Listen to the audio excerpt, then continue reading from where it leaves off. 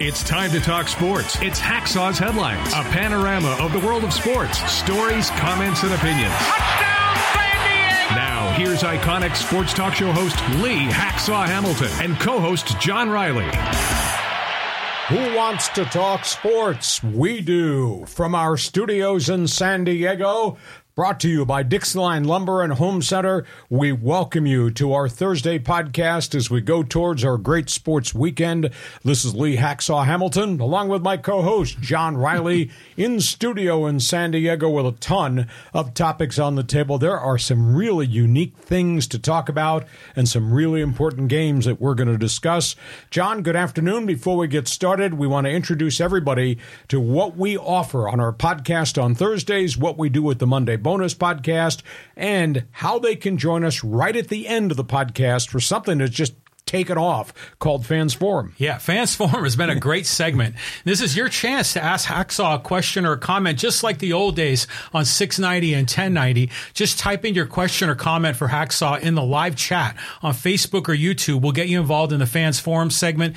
And hey, this is a podcast, man, so subscribe wherever you get your podcasts, including on YouTube. We're dropping content there. And follow Hacksaw on all the platforms. I mean, he's blowing up on Instagram especially. And a reminder, if you like what we're doing, we ask you to share. We ask you to tell your friends. We ask you to subscribe. And by the way, if you like sports, have you checked my website? It's really different. I write on it every day. It's leehacksawhamilton.com. Check it out. It's posted late in the evening. It's there first thing in the morning. And our Thursday podcast is brought to you by Dixieline Lumber and Home Center stores, 9 locations to serve you in San Diego.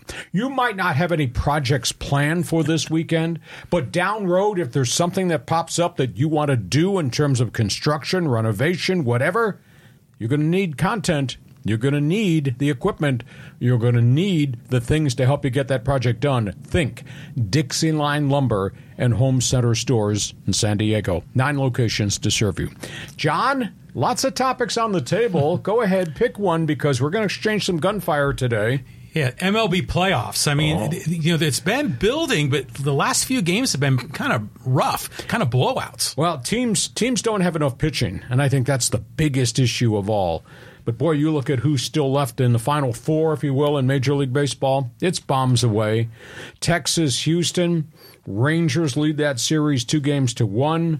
Philadelphia tracking into Arizona this afternoon. They were up 2-0, and it's like home run derby watching the Philadelphia Phillies. I mean, they hit 6 home runs in the first 2 games against Arizona.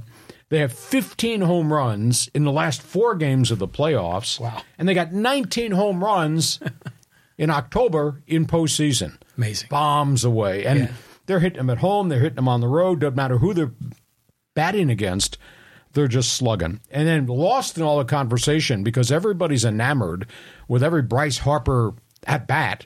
And everybody pays attention to Schwarber and his 197 batting average and his 50 home runs. And everybody looks at that Philadelphia lineup and says, God, there's nobody to pitch around. Lost in the conversation is Zach Wheeler and Aaron Nola and a really dominant bullpen. This is a complete Philadelphia Phillies team that they've put together. Texas, good frontline pitching, a lot of bats.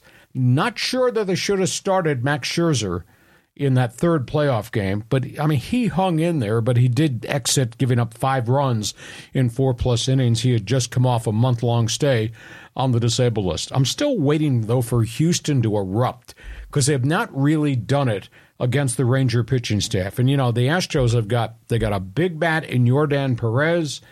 He's ailing a little bit. They got Bregman. They got Altuve. They got the great veteran Jose Abreu. They've got Kyle Tucker, who's been in a terrible, terrible slump over the last calendar month, but yet they're sending him out there to play in right field. So you got Texas against Houston. So your thoughts, home run derby, Phillies, Arizona, D-backs have a chance. Your thoughts, can Houston actually make it a series here with them being down 2-1? Well, you just said the Phillies are already up 2-0 in Game 3 against... They're up 2-0 in the series. Oh, 2-0 in the series. But it just seems like every time I turn on the television, if I don't catch the Philly game right away, it's gone. Balls are going out. Yeah, immediately they're up like 1-2 runs in the first inning every game. So, yeah, this team is loaded. And, you know, a friend of mine here in Poway, his name's David Leland. He's another podcaster, great guy. And he commented about Arizona saying, hey, now you're not facing the Dodgers with like a decimated pitching staff. You're going up against Philly in Citizens Bank Ballpark where those fans just go crazy. Yep. And it's so loud and it's a big time pitching staff. So Arizona, man, I mean, as much as I love to see them do well, they're not going to be able to catch up to the Phillies. You look at that lineup, brotherly love bombers. Holy cow, everybody can hit home runs in Philly. The brotherly love bombers and the brotherly love shove for the Eagles. And then, the Astros, I just keep rooting for them to lose every time. Those cheaters, I want them to go down. I remember when Scherzer was coming off the injured list, they were saying he was available for the bullpen. Then suddenly he was starting. So Bochy's probably thinking, hey, I've got this guy. He's a Hall of Famer. I may as well wheel him out for Game 3 because, I mean, who else did he have? Well, it's a big issue. Ed Martin Perez, he had a third and fourth starter he could have gone to, and he's going to go to them now. I was just a little surprised that they took him out of the bullpen sessions after a month on the disabled list and gave him the ball and said, start. Now, he's a competitive cat. There's no doubt about it. There's a lot of dog in that guy. And he hung in there, but he was not vintage Max Scherzer as we knew. So, with Fans Forum underway, I'll throw this curveball question out to those of you on our live stream. Padre fan, do you think if the Friars had made the playoffs, they'd still be playing now? Would they be facing the Phillies in the National League Championship Series again? John? That's a great question. Well, first of all, the answer is no, because they kept bombing and choking and underachieving all year. They ran out of pitching, too. And they ran out of pitching, and then they run out of catchers and everything else. But, you know, if in order for the Padres to be where the Diamondbacks are this year, they would have had to essentially repeat what they did the previous year. I don't know if they would have been able to do that because they were kind of, you know, it was like MacGyver at the end with, you know, duct tape and baling wire to kind of hold the thing together. So, yeah, who knows? I mean, but still, like we talked about last time, the Phillies have all the swag, all the energy that we thought the Padres were supposed to be this year. The correct phrase is the Phillies and Bryce Harper are everything that Manny Machado and the Padres are not. There you go. Sorry, it's insulting, but that's the facts, Jack. Here's a sidebar question. Okay. If the Dodgers had gotten to this series, if the Dodgers had not gone 1 for 21 with their top two bats and had the meltdown with their starting pitching, if the Dodgers had gotten into the round with the Phillies, what do you think that series would have been like? Same result. You know, okay. Because, while the hitting would have been better with the Dodgers, assuming Mookie and Freddie, came off the, kind of rose from the dead, they still have all those young kids pitching, Pepio and Stone and Miller. And most likely those bombers are going to tee off. Castellanos will probably still be getting 2 home runs a game. Yeah, so you don't think the kids would have done well in home run derby? Doubtful. Okay, so we got baseball playoffs to talk about. Let's go from that to what's going on off the field. Interesting story here, John. Yeah, this kind of caught my attention too because we've talked about Buck Showalter, but maybe Dusty Baker as well. Here's the inside story that I've been able to get. Dusty Baker has not been offered a contract extension in Houston, despite what he has accomplished, the post-cheating scandal. Dusty Baker is feuding with their front office. He's tired of the analytics and the tampering and the badgering and his owner, Jim Crane. There's a theory that Dusty may leave Houston at the end of the season. And if that's the case, now you got 2 managers who've both been in the dugout for 26 years, both with a lot of success, Dusty a bit more than Buck, available to be hired. Do you have the Angels inside phone number? We'll just go. That's area code 714. I know. Yeah. If Dusty becomes available at the end of the Astros playoff run with Buck, I mean, that's 2 marquee guys. And that, to me, is what the Halos need. Dusty Baker, unbelievable. To get them to where they are. Pitching problems first half of the season. Catching problems. A little bit of slumps at the end of the year. In 26 years, his record, Hall of Fame numbers, 2,237 wins. In 26 years with 5 teams. Now, Buck has already said, I want to interview and I want to manage immediately, and I'm interested in the Halo job. In 26 years, Buck Showalter, 1,737 victories. He's managed in a lot of bad situations. Texas was a disaster. Baltimore was with a bad owner and a rebuild. And what he did early on with the expansion, Arizona Diamondbacks, pretty impressive. So, are you shocked that Dusty might exit? And if he had Dusty and Buck, who's going to hire him? That's a great question. Definitely the Angels are in on this. The Giants have an opening, right? Cleveland's got an opening. There's talk. I've heard rumors that Melvin said he's in San Diego, but he might go out the back door and go back to San Francisco, would leave the Padres with an opening. But, Dusty Baker is a cool dude, isn't he? I mean, he played ball with Hank Aaron on the Braves in the 70s. He smoked pot with Jimi Hendrix way back in the day. He's a great guy, and he'd be a thrill to have as any kind of a manager or leader. Gets instant respect. Buck is more of a hardcore guy, though, isn't he? Is he more of a disciplinarian, more of a Marine, drill sergeant type? Buck, when the stories of Buck Showalter in Arizona are unbelievable, of all the stuff that he did. He wanted control over every facet. The colors of the paint on the wall, in the locker rooms, in the clubhouse.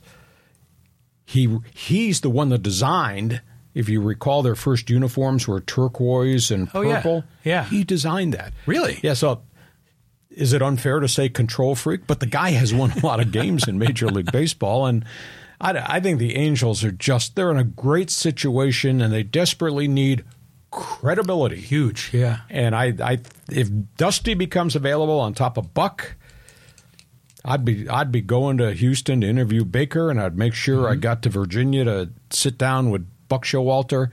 And the Angels, they got to hire, and they got to hire quick, because these are 2 really good guys. I hope they don't make a mistake here. Well, just quickly, Dusty gave the Astros instant credibility after the scandal. Sure. So, yeah, he's terrific.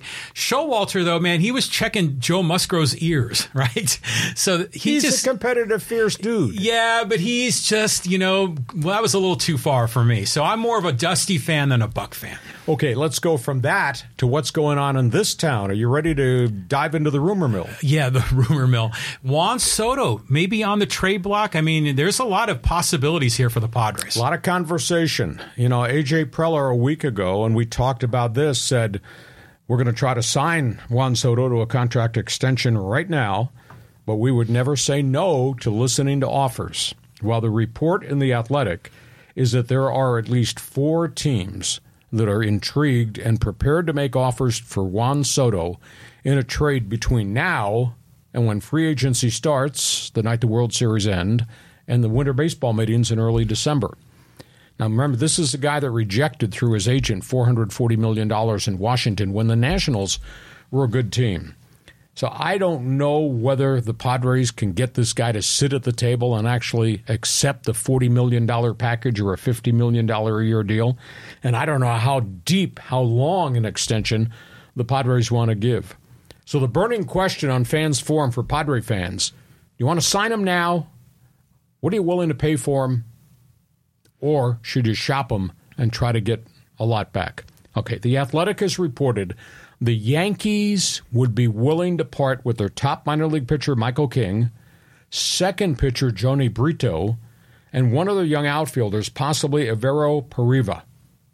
Boston would part with established outfielder Alex Verdugo, the ex-Dodger, who's done very well at Fenway Park, Jarn Duran, outfielder, top young pitcher Tanner Houck. Now, he's had some health arm issues. Seattle's in the running. They got a whole laundry list of young arms. Evidently, the one that they might be willing to part with is George Kirby. There's a really good young outfielder, Gabe Gonzalez, who's ready to go to Seattle from Tacoma. And there's a couple minor leaguers that might be in that package. And then there's the Giants. Evidently, the Giants are trying to make a statement as to who they're going to be all about. Remember, a year ago, they came this close to getting Carlos Correa, which would have been a credibility move. Well, Soto, that's about as big time as you get if you get him to San Francisco. But the price tag would probably be Kyle Harrison, their top young pitcher, who's very impressive. Luis Matos, young outfielder, fly chaser, can run like hell, and a couple of other prospects. So those are the four that The Athletic has theorized from their sources are ready to make an offer to the Padres. So what do the Padres do? And which is the best of these offers? Yankees, Red Sox, Seattle, San Fran. This is really intriguing because if the Padres have to go from $253 million a year down to $200, I think Soto has to be dealt, and you got to be able to optimize your payroll. I still think, though, it's more likely he'll be traded than if he will re-sign with the Padres, either this offseason or next.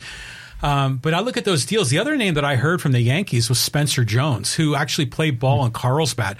So there's a lot of interesting names there. But if you were to get, pitching and outfield help, because they definitely need more bats in the outfield, it could work. But I don't think any of those packages are as good as what we sent to Washington. You wouldn't get the equivalent of the 6 that you sent to the Nationals here. Now, we don't know all the other prospects that are in the deal, but Michael King is highly regarded with the Yankees. Duran and Verdugo, those are 2 pretty good outfielders at Fenway Park. Kirby is part of the front of the rotation with the Mariners. And I really like the giant Harrison Matos. Only time will tell. Now, if you're going to trade him now, or you're going to wait till the trading deadline. Do you lose leverage if you're trying to do it on July 31st as compared to now? If you can trade him now, you trade him now. Because when you get to July 31st, then he's clearly a rental for only 2 months. So you'll be lucky to get really anything back.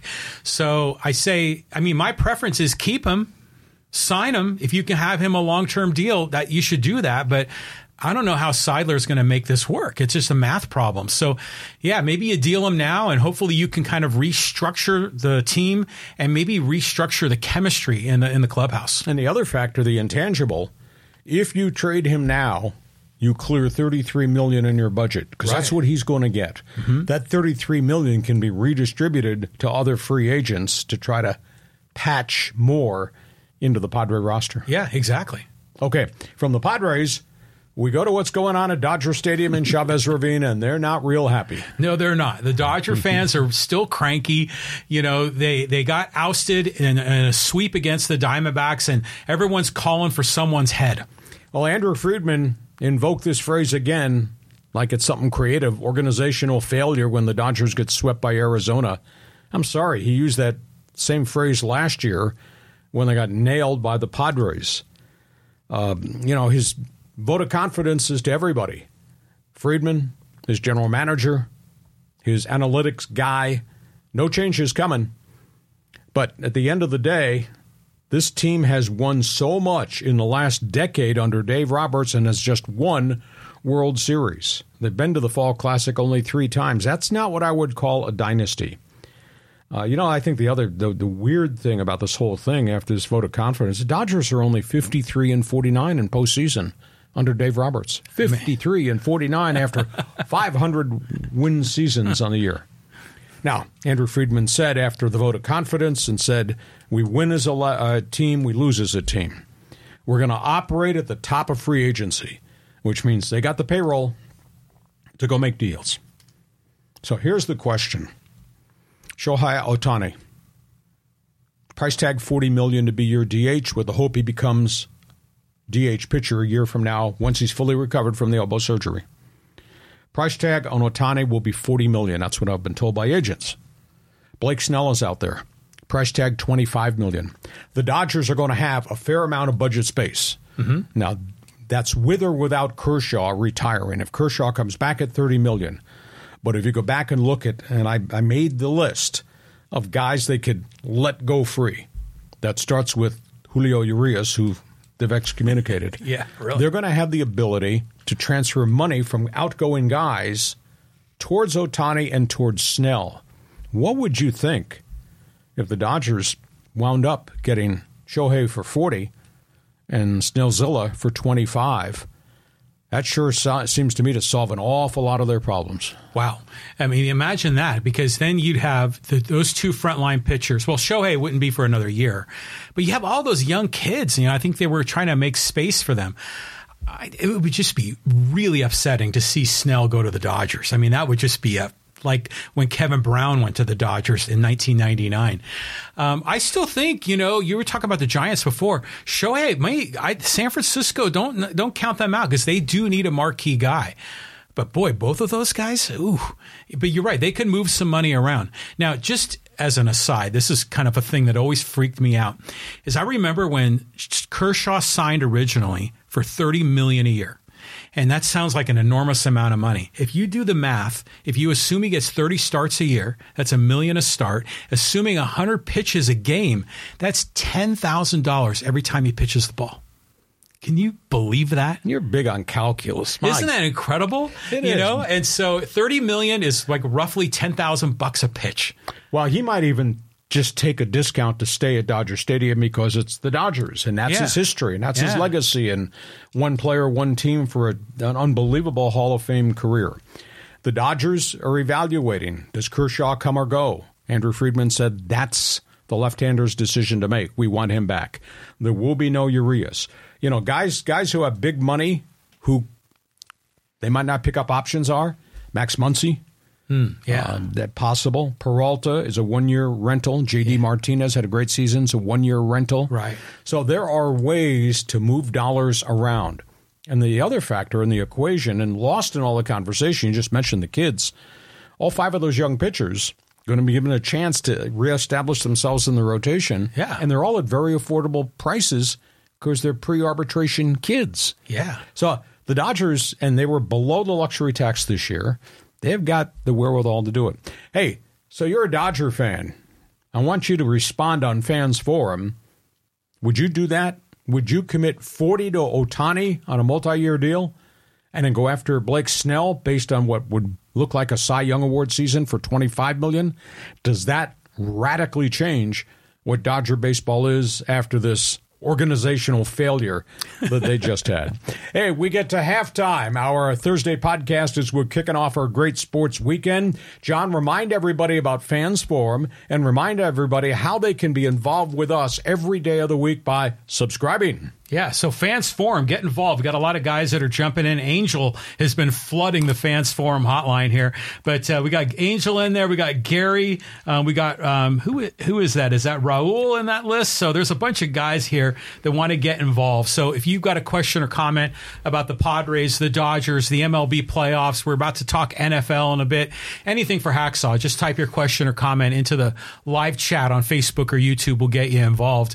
And yeah, I mean, geez, we got like these podcasts twice a weekly. The numbers are blowing up across all the social media. And what makes this work is you subscribing to what we do. And by the way, there's nothing in society, nothing that's free of charge.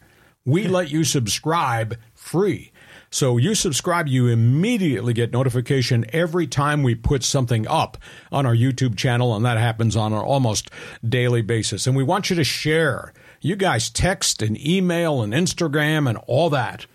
All your followers, all those on your team, tell them about what we're doing with Lee Hacksaw Hamilton's YouTube channel. And by the way, since you got a lot of spare time after you do all that, go to my website. That's the address right on the top of the screen, LeeHacksawHamilton.com. You need to check it out. It's all written. We cover a ton of stuff. With apologies, what I do is better than what the newspapers do in terms of wall-to-wall, across the table, cover the waterfront type world of sports. Hey, we're at halftime. Let's talk Dixieline Lumber and Home Center stores. You might have projects you've been thinking of. Maybe you're not going to do it next weekend. But when it comes time to do projects around the home, we want you to remember this name. Projects Dixieline Lumber. 9 stores to serve you in San Diego County.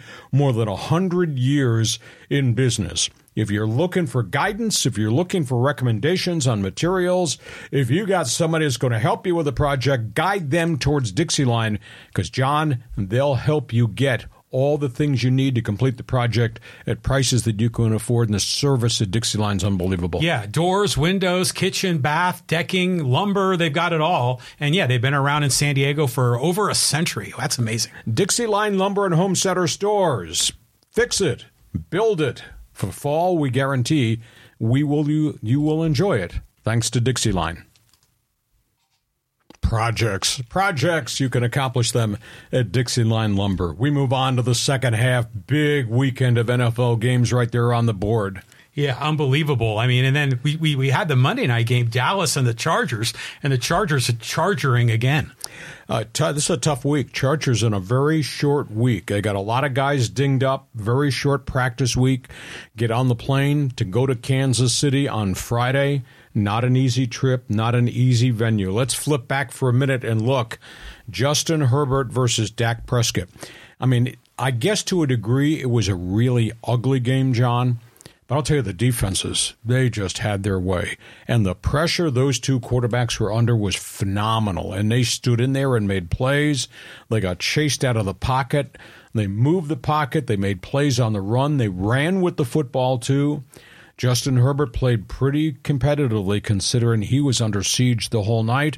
The Chargers chased Prescott all over the place, and that looked like vintage Dak Prescott from very early in his career, where he would move the pocket and run, he'd move the pocket and throw on the run, and he was unbelievably accurate. He had a ton of plays downfield in that game. I just thought it was a tremendous game in terms of strategy, and I'm coming to get your quarterback, and how's the quarterback going to handle it? Justin Herbert couldn't match everything that Dak Prescott did. Cowboys wide receivers made a bunch of plays. Tony Pollard, the running back, catch and run, had over 110 all-purpose yards. The pass rush on both sides of the line of scrimmage was really, really fierce. Now, I will tell you, the quarterback's taken an enormous amount of heat right now, and I think it's kind of unfair.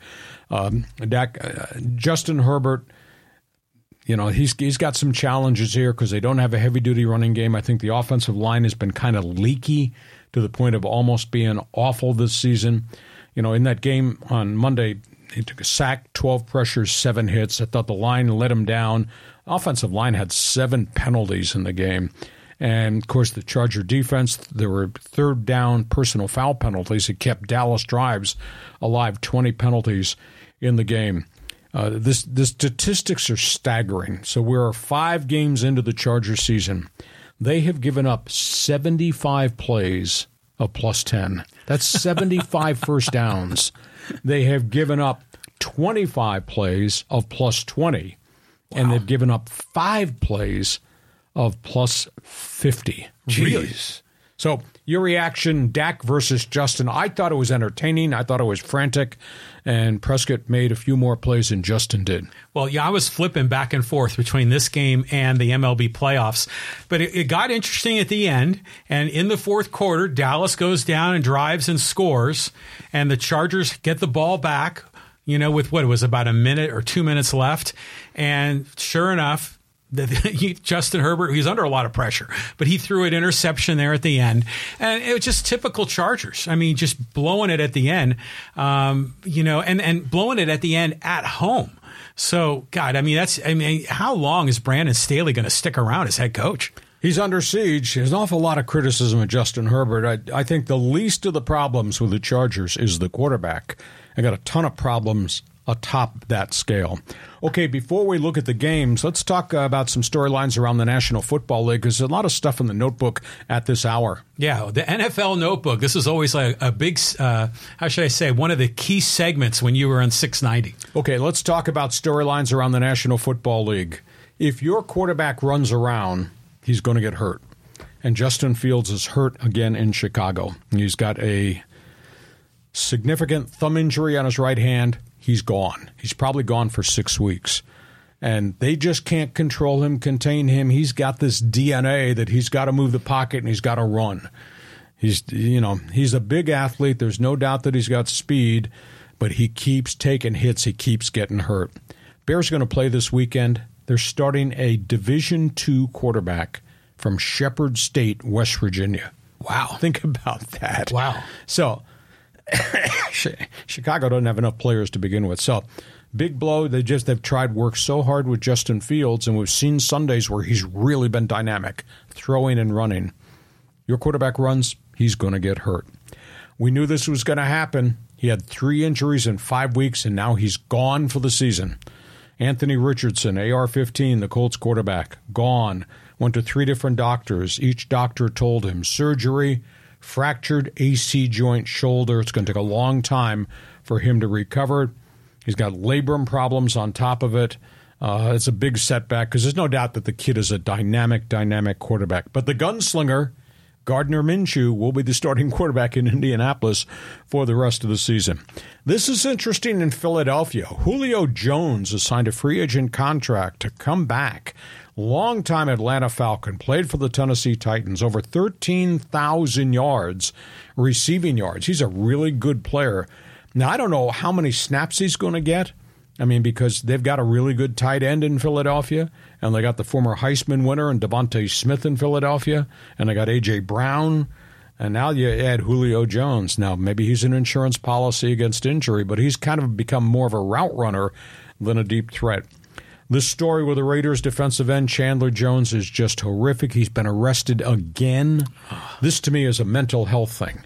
And I don't know where the hell his agent is. I don't know where the union is, why there's not help to get this guy into counseling or into a psychiatric center. He's been arrested a third time in less than a month for another domestic violation of a protection order.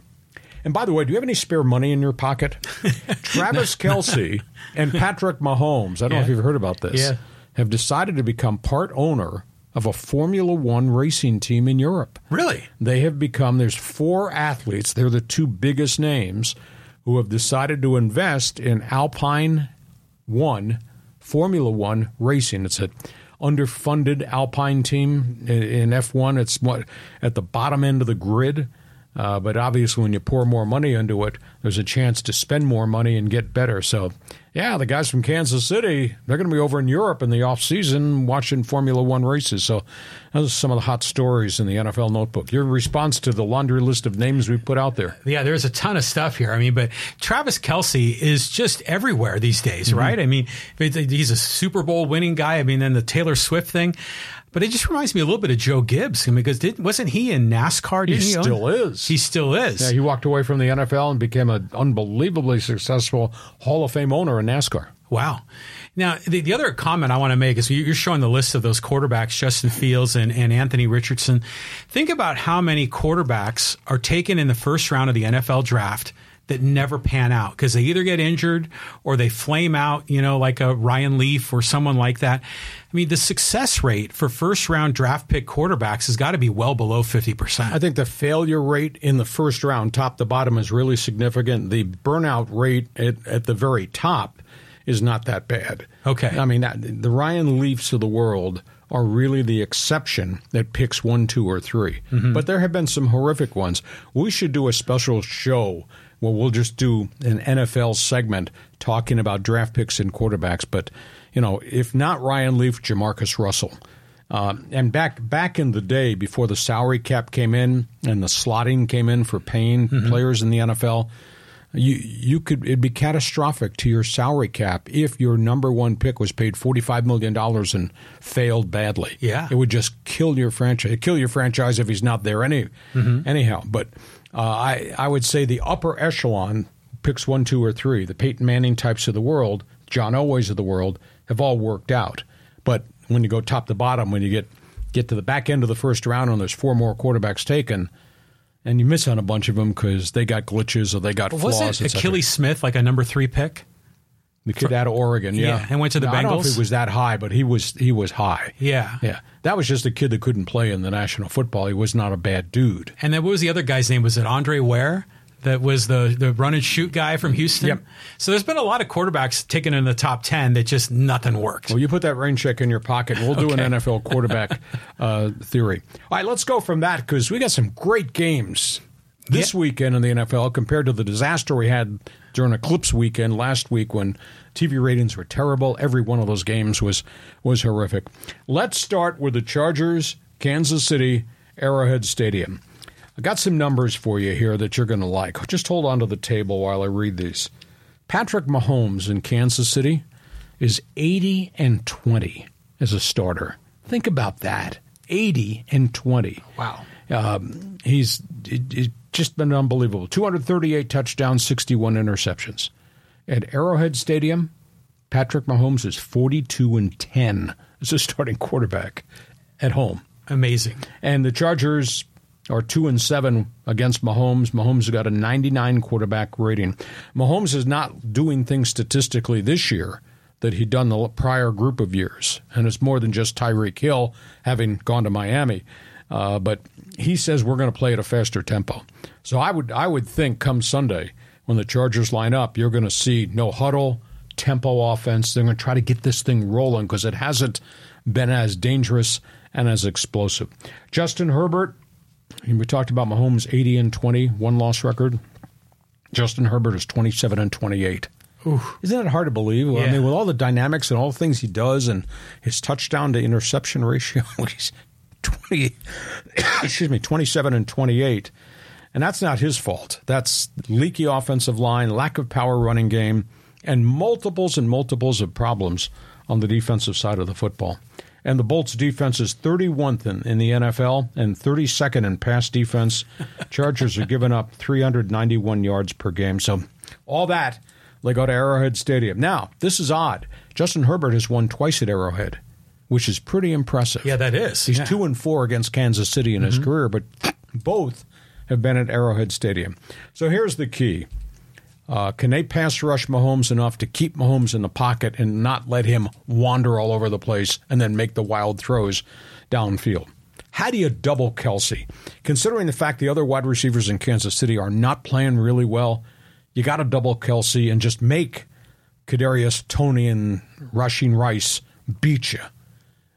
They somehow have to slow Kelsey down. So I think it's going to be a fascinating game, but Herbert's hurt. He's admitted he's still in pain. He's admitted he can't take snaps under center with his left hand. Oh, jeez. So they got a lot of problems here, and if they lose, John, this is going to be terrible. They'll be 2-4. He'll be in such big trouble if they lose this game. So Chargers, Chiefs. Miami, Philadelphia. This is going to be fun. If you thought Buffalo, Miami a couple weeks ago was cool, what do you think is going to happen here? You got Tua versus Jalen Hurts. The intangible, Miami is running the hell out of the ball with Raheem Mostert. You got D'Angelo Swift, who can run it for Philadelphia. He's had 2 big games this season. And then you got Tyreek catching everything that Tua throws. Miami's offense going into this game with the Eagles is averaging 498 yards per game. Miami's offense, 44% conversion on third downs. You don't see those numbers in the NFL. Wow. Philadelphia, just absolutely amazing. They're averaging 395 a game. They're giving up only 298. So, I mean, I just think this is going to be a mystical shootout. Tua, Jalen Hurts. Those are staggering numbers. And then the third game that we'll pay attention to, this is going to be ugly. This is Baltimore, Lamar Jackson versus Detroit. And the way they play defense, which slows quarterbacks down and knocks quarterbacks down and takes the ball away from quarterbacks. Here's a weird stat for you.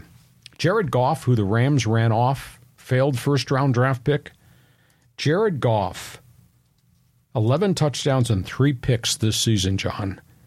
A 105 rating. This is a guy who couldn't play for the Rams, got a 105 rating, one of the top-rated quarterbacks in the National Football League. He's just really done well. And since last October, over the last 17 games from mid-October through this weekend, Jared Goff's got 29 touchdowns and 4 picks in 17 games. Wow. He's helped turn the corner with the way Lions football's played. He's 13-4 as a starter since last October 1st.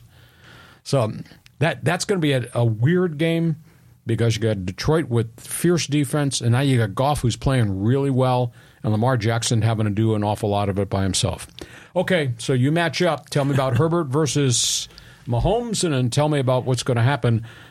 Tua versus Jalen Hurts, and then the ugly game, Detroit-Baltimore. Well, yeah, I mean, these are way better games than last week, for sure. There's no way the Chargers are going to win in Kansas City. I mean, when you were broadcasting and you were in Arrowhead Stadium, I mean, that is a really hard place to win. I mean, tell me some stories about Arrowhead. It's a bowl, steep seating. It's like the fans are right on top of your bench, and the noise is just unbelievable. And we played there a bunch of years, and we really struggled. And we'd play hard, and we'd turn it over. Or we'd play hard. We had 3 games decided at the end of games or in overtime on punt returns or kick returns. So like we were cursed. Oh, my. And then we finally won. And what we did was we beat Marty Schottenheimer's team, running the hell out of the ball the year we were going to the Super Bowl with Bobby Ross. Okay. And we won that game, and that game was dirty, penalty flags everywhere. It's just a really tough place to play because you're playing Mahomes, but you're playing the fans, and they go crazy in Kansas City. So it's a very tough venue. But I give credit to Justin Herbert. He's got 2 wins already at Arrowhead, which a lot of quarterbacks can't say. But this is going to be hard because he's hurt. He's playing as well as he can play. Just don't think he's got an awful lot of help. And the one thing that's different about Kansas City, right, actually there's 2 things. It's not Kansas City as we knew with Mahomes throwing to Tyreek. That's different. The other thing that's different is their defense has gotten a lot better. They got a lot more athletes who can run. They've done a good job with the last 2 drafts. They're playing all those kids. Steve Spagnuolo's defense has only given up 292 yards per game. So it's tougher to move the ball on them and complete deep passes down the field because they're so athletic on the back end. I think it's going to be really hard. Well, let's say you're playing pickup ball and you're the captain of the team, and you can pick either Mahomes or Tom Brady at their peak. When they were at their best performance. Which of those 2 guys is the best? I mean, that's a hard one to pick. Sure. Maybe Mahomes might be the number one. You're reaching here for a question. I don't need an answer to that. We know Brady's 6 rings and all the accomplishments and all the records. But Patrick Mahomes is 80-20 as a starter. Yeah. I mean, those numbers are better than Brady's numbers. Yeah, they're unbelievable. I mean, and he's done it in such a short amount of time. I mean, we know Brady is the GOAT, but I think at the end of the day, Mahomes is going to surpass Brady. And I mean, Mahomes has, 2 Super Bowls? Mm-hmm. Brady has 6. So 4 more, definitely possible. Okay. So we got a great weekend ahead of us around the National Football League, and of course we'll rehash it come Monday with our bonus podcast. And by the way, looking for a Charger fan, looking for an NFL fan, is the criticism of Justin Herbert justified? Or you want to jump into the chat box, give us a response. Should all the blame be put on head coach Brandon Staley? We go from NFL football. Let's talk a couple other unique sports stories here. Yeah, corner kick me a question. Poway, Penasquitos. USA Soccer making progress. Greg Berhalter is back. And they bombed Ghana in their last friendly game on Tuesday night, 4-0. And this came after the 3-1 setback to Germany. But since Greg Berhalter has re-entered as head coach, they're 3-1 in friendlies. The key thing is Gio Reyna scored 2 goals. It's the best outing he's had. They changed his position. They moved him into the middle of the field rather than be a striker up on the wing. They're just experimenting right now, and that's what this whole chemistry thing is right now. But he had 2 goals. You got Pulisic, you got McKennie, the veteran, you got Ricardo Pepi, who they're trying to fast forward his progress. They got the young Mexican-American Alejandro Zendejas, who they still have to get on the pitch and somehow get him active because he's got goal-scoring ability too. So Team USA, right now, going through these friendlies, yes, the World Cup is in 2026. They're trying to build this roster. But to see Reyna do that, and, Ghana's got a bunch of guys who can run and play on the defensive end of the pitch. To see Reyna score 2 goals in kind of a foreign position for him to play in the middle rather than out on the edge as a striker, that's a good sign. I just think they've got a lot of firepower, and they're trying to develop this firepower simultaneously. Yeah, it's like Berhalter's trying to figure out what he's got. And, yeah, Ghana's good. I mean, remember they beat us in the World Cup pool games way back. I don't know, it's maybe 4 or 5 cycles ago. So Ghana's one of the top teams in Africa, but it's still these friendlies, and it's so preliminary. I mean, was Ghana, did they even have their A team there? I don't even know. They had some injuries, etc. Not everybody has all their players together. But during the international friendlies, I mean, Team USA had a chunk of their guys, almost a full roster. So they're making progress, and we'll just continue to track it as we go if you're a soccer fan. Well, last topic on the table. This is not going to go down well for fans here in the States. Oh, no. Is this more on Stan Kroenke and SoFi and all of this, Lee? This involves FIFA, and then there's also kind of a conversation here about the Olympics we're going to touch bases on. Let's start, first of all, with the Olympics. Olympics has continued to expand the number of sports that they're going to have. And now that they have voted and they have approved Major League Baseball in the Olympics. It's back. It's back. Now, the burning question, MLB and the union have not signed off on this, and they don't want to talk about it right now. Is Major League Baseball going to shut down for 2 full weeks in the summer to let their players go play for their country in the Olympics? Could you see somebody turning the light out on the baseball pennant races in July and August so my guy can go pitch in the Olympics? It's a huge, huge issue. National Hockey League, they shut down for a couple of weeks over a group of different Olympiads. They're not doing it anymore. They don't want to interrupt their season, and the players understand it. So I don't know where Rob Manfred is and where Tony Clark is, but this just happened this week. So they're adding baseball. They're adding cricket. Well, cricket's big. Cricket's big in South America. It's big in Africa. So I understand that. India, Pakistan. Exactly. In the Middle East. And they're adding flag football. Really? Flag football? Flag football. Really? Really? For men or for women? Men. For men. Yeah, and all these retired NFL players, I'm in. Wow. And Roger Goodell says, this is great. We support it. So Patrick Mahomes can play for Team USA in flag football in the Olympics while training camp's going on? No. But, I mean, I understand skateboarding and all the other unique things. Mm-hmm. But flag football? That's an intramural sport. I mean, that's not an Olympic sport. Yeah. Fraternity sport. Yeah, exactly. Jeez. Yeah. So baseball's in. What about softball? Did that make the cut? I don't know if it did or not. There's a great deal of concern about wrestling and weightlifting because of all the cheating that's gone on, steroid testing and all that. Yeah. Those two sports have really been stained. They are still in, but there's an awful lot of dialogue. Take them out. Interesting. Flag football. Jeez. I'm sorry, it's a bridge too far for me in terms of credibility. That's like, having that instead of the Pro Bowl might make sense, but come on. Okay, the other big story has to do with what's gone on with the stadium in FIFA, and this is another development. I don't think this is good. I don't think soccer fans here should accept this laying down. FIFA has decided that SoFi Stadium will not host the championship round. And they are now gone so far to say they're not going to negotiate with Stan Kroenke to host preliminary games. You mean to tell me games are going to be played in the United States and you're not going to play games in maybe the best venue in America, SoFi Stadium, or in the biggest soccer markets, Los Angeles, San Diego, Tijuana, Mexico? Mm-hmm. You're not going to schedule any games here? Kroenke has gone public through his spokesman and said this is an $8 billion revenue for FIFA. We're not giving them SoFi Stadium for free so they can make $8 billion. We have to be taken care of as our facility to staff it and all that. And so FIFA has decided that the championship games are either going to be at Jerry Jones Place, AT&T in Dallas, or MetLife Stadium, Meadowlands, in New Jersey. But right now, they don't have SoFi on any of the schedules for the group play, the preliminary games. How can that be possible? Well, I applaud Stan Kroenke for standing up to those corrupt FIFA guys, that are always working these deals under the table money, et cetera. But they're going to still play in L.A. I mean, they're going to play in the Coliseum or the Rose Bowl or something like that, right?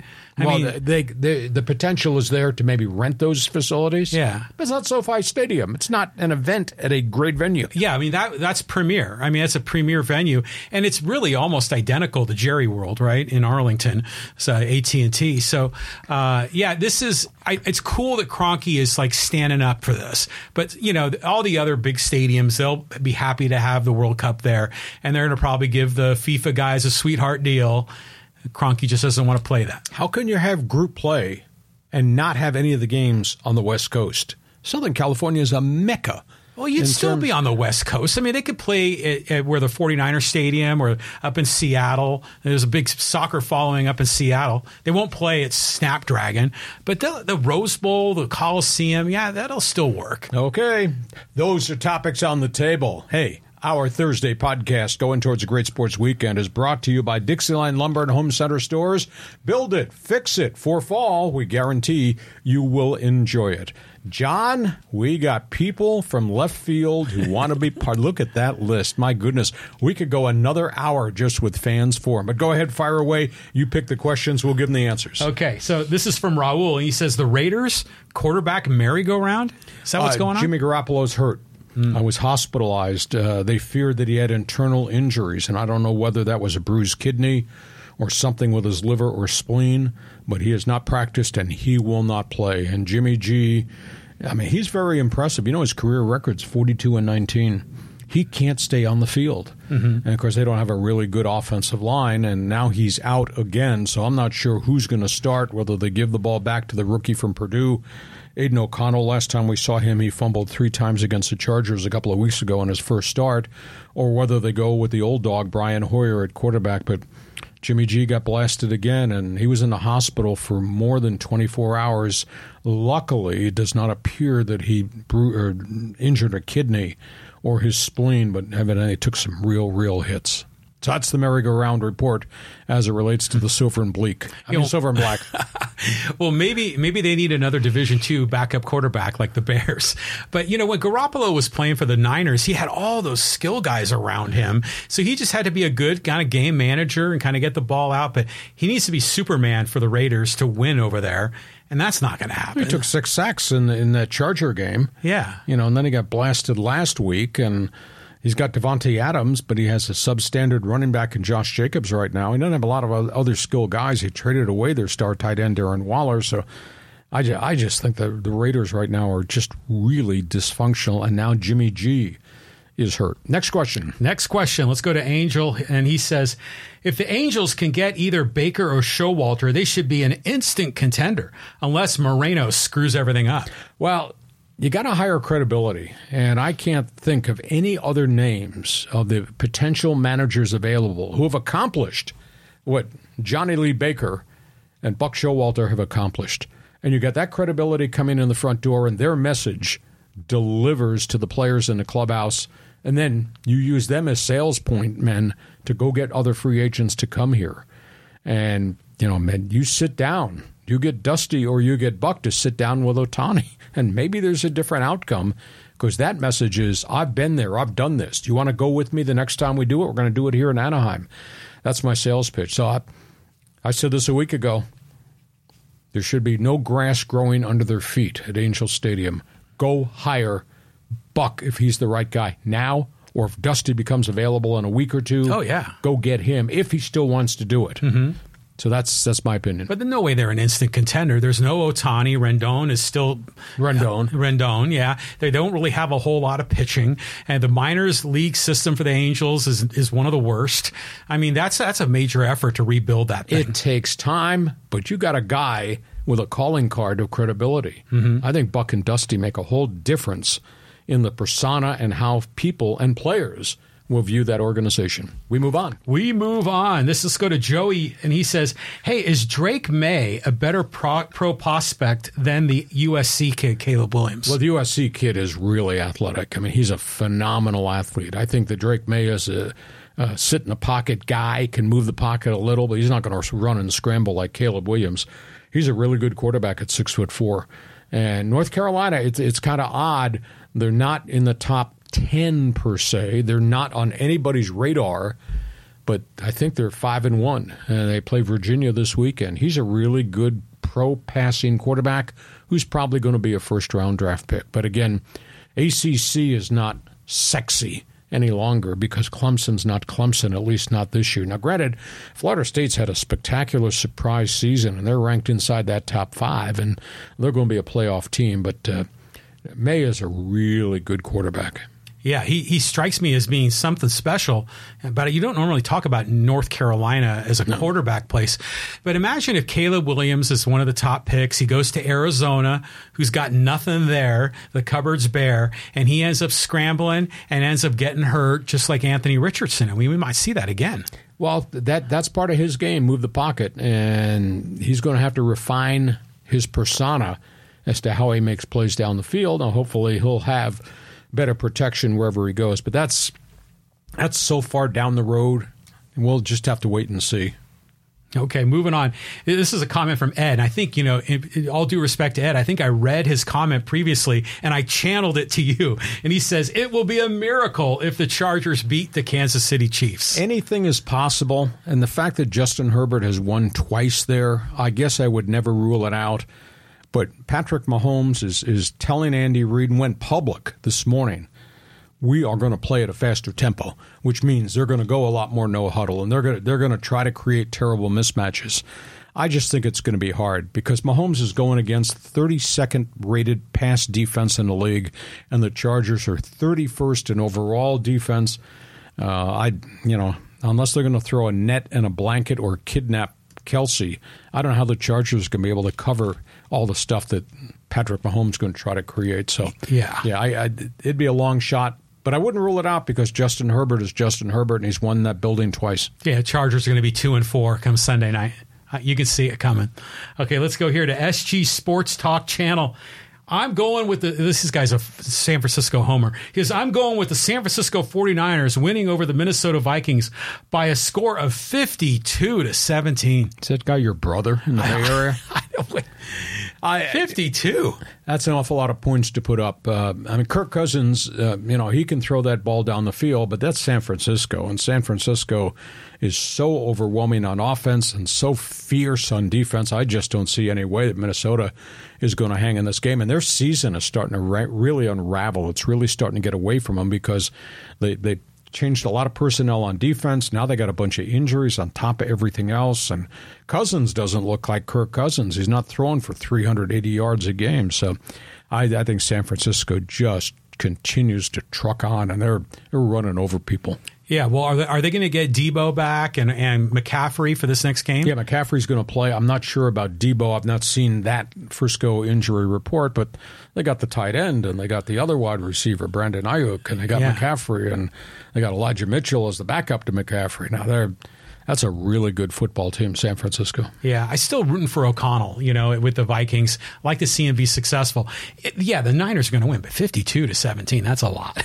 Okay, let's go here to Gary. And he says, Staley should go. He's a coordinator at best. Herbert has all the tools. Staley just doesn't have it. How long does it take to dump him?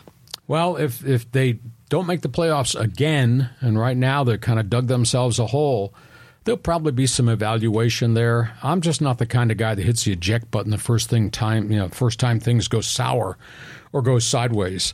But at the end of the day, with Justin Herbert, they're 27-28, and they have one playoff game, which was just a horrific loss.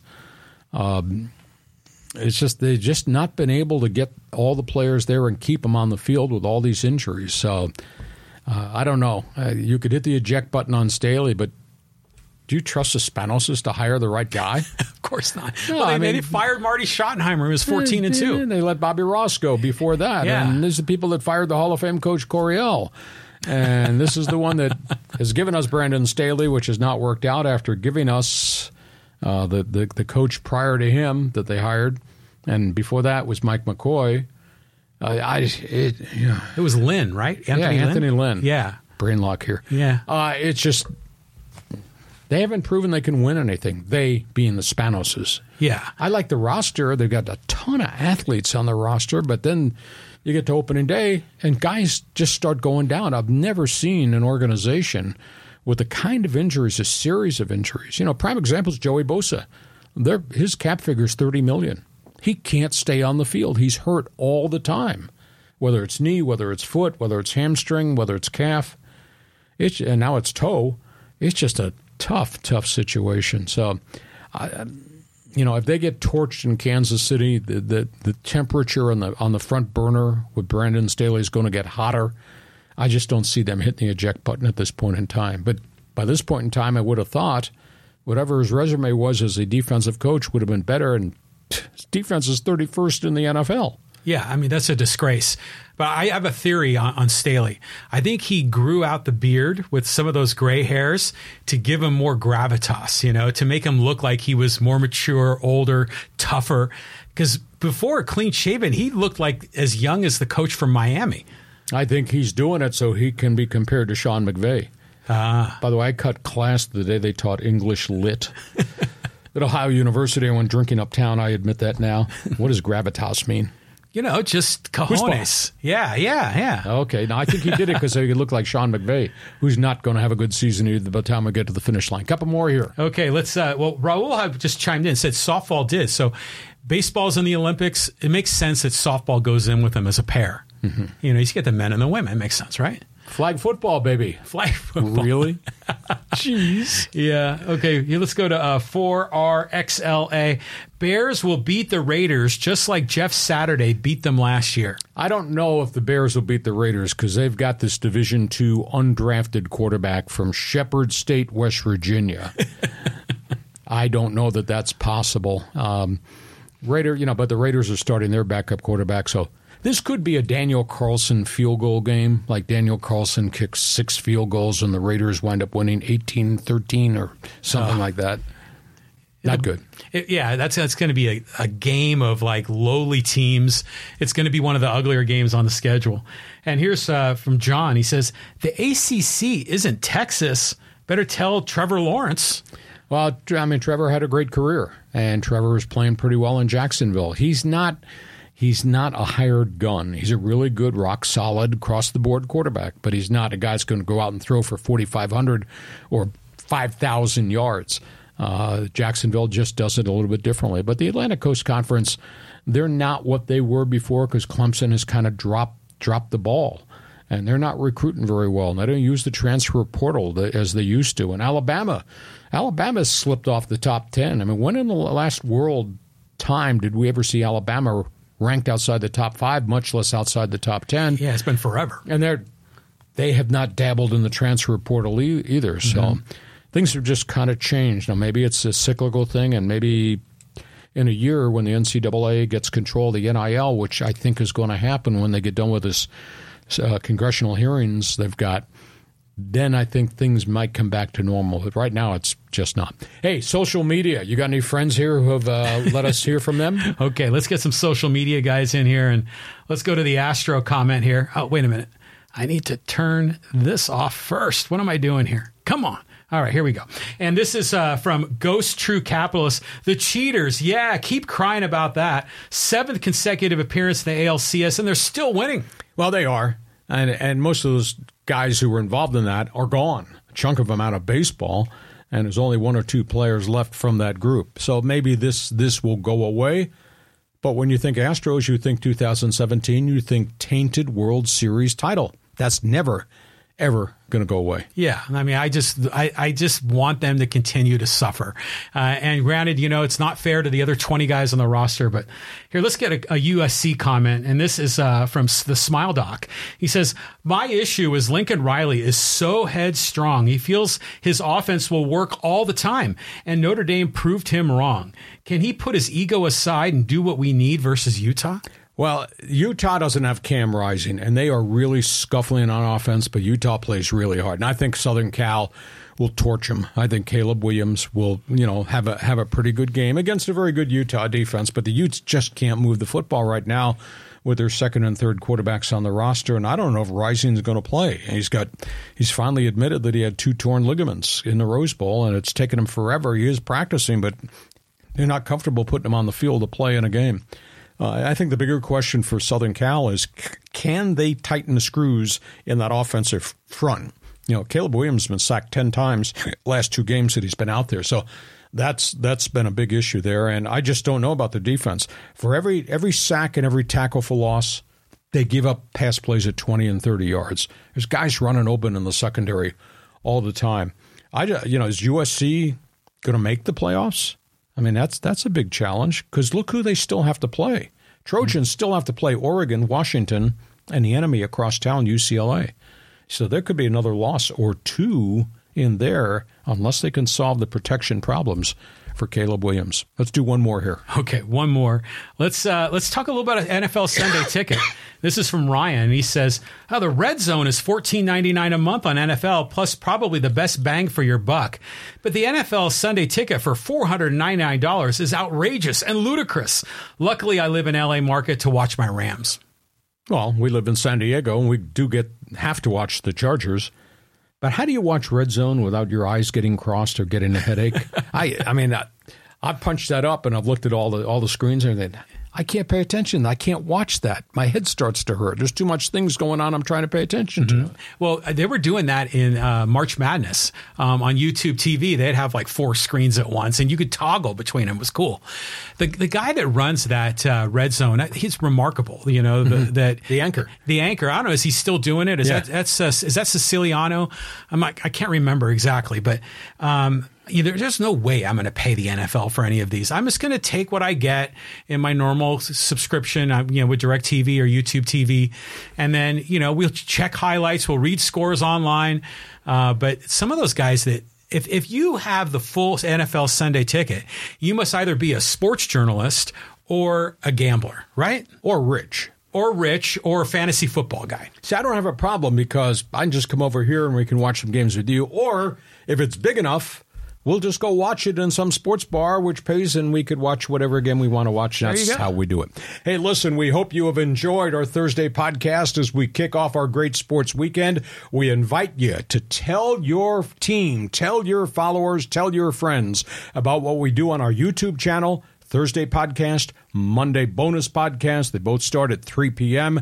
Check my website, leehacksawhamilton.com. It is written.